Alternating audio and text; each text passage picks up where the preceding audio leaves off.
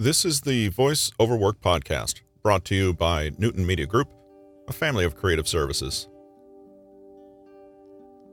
I hope you're enjoying your Cyber Monday shopping efforts today. And while you do that, here's a bonus episode from Patrick King's book, Read People Like a Book. This excerpt explains why sometimes, despite our best efforts of reading people, we often end up being wrong. Thanks for joining us today, and hope your weekend was great.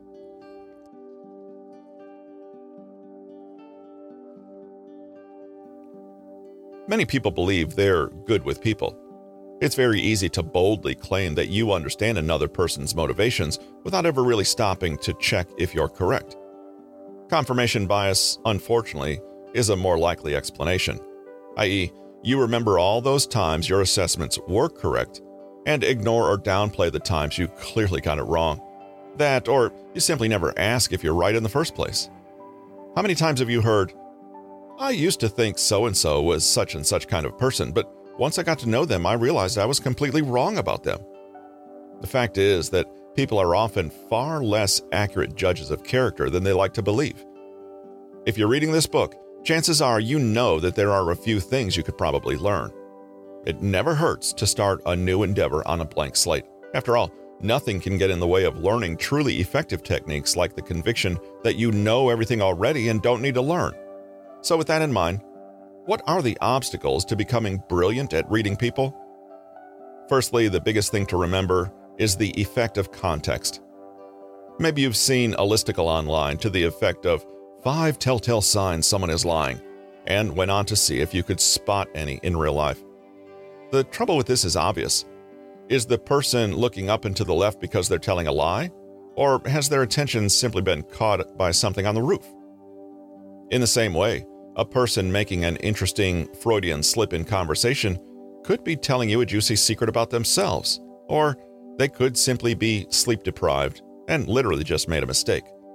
Context matters. In the same vein, we cannot take a single statement, facial expression, behavior, or moment to tell us something definitive about the whole person.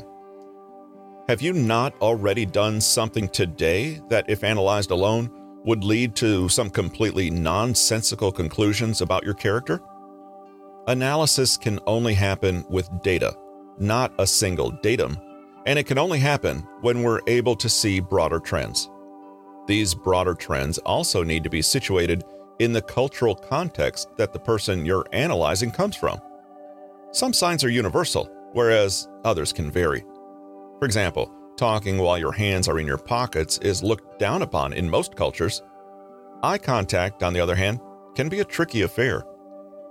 In America, eye contact is generally encouraged because it's considered a sign of honesty and intelligence.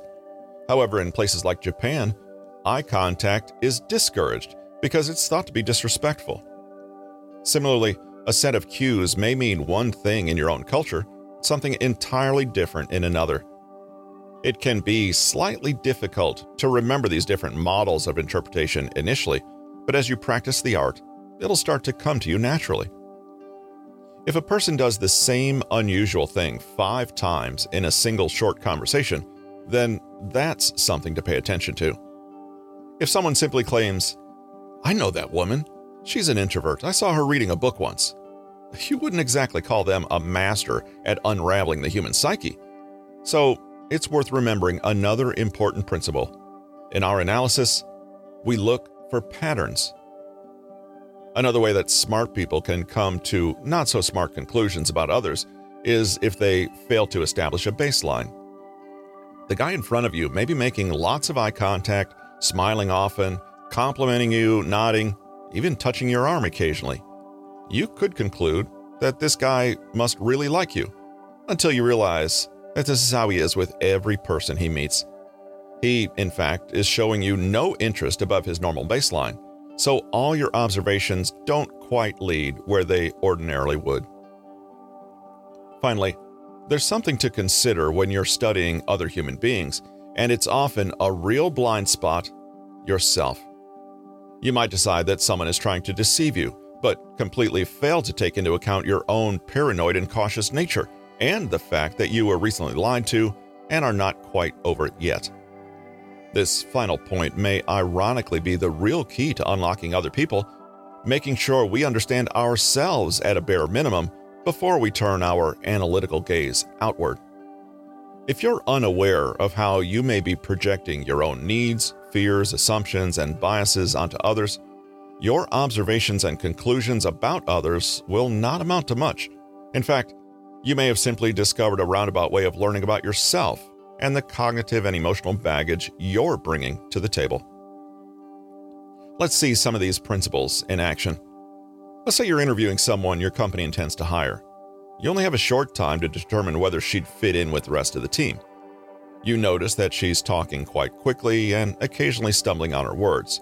She's sitting literally on the edge of her seat, hands clasped tightly together.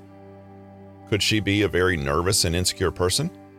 You suspend judgment, knowing that everyone is nervous in interviews, i.e., you respect context.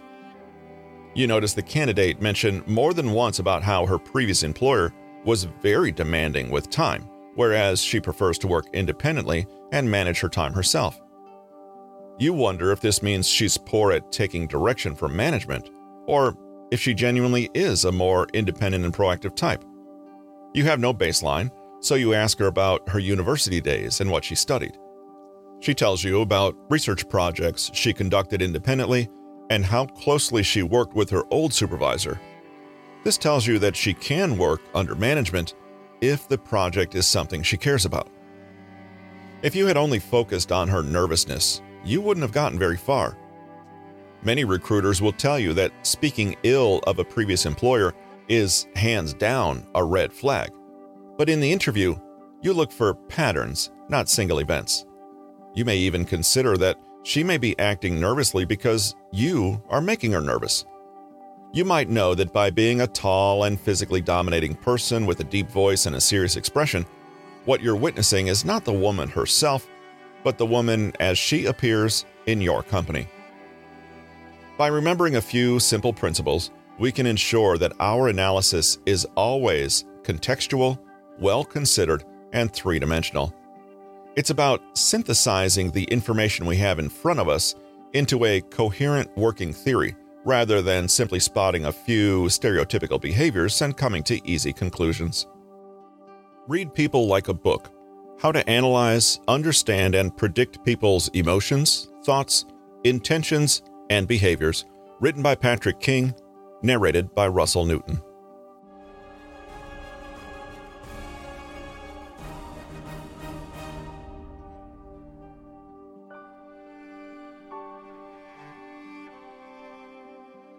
To learn more about today's author or book, please visit Amazon.com or Audible.com.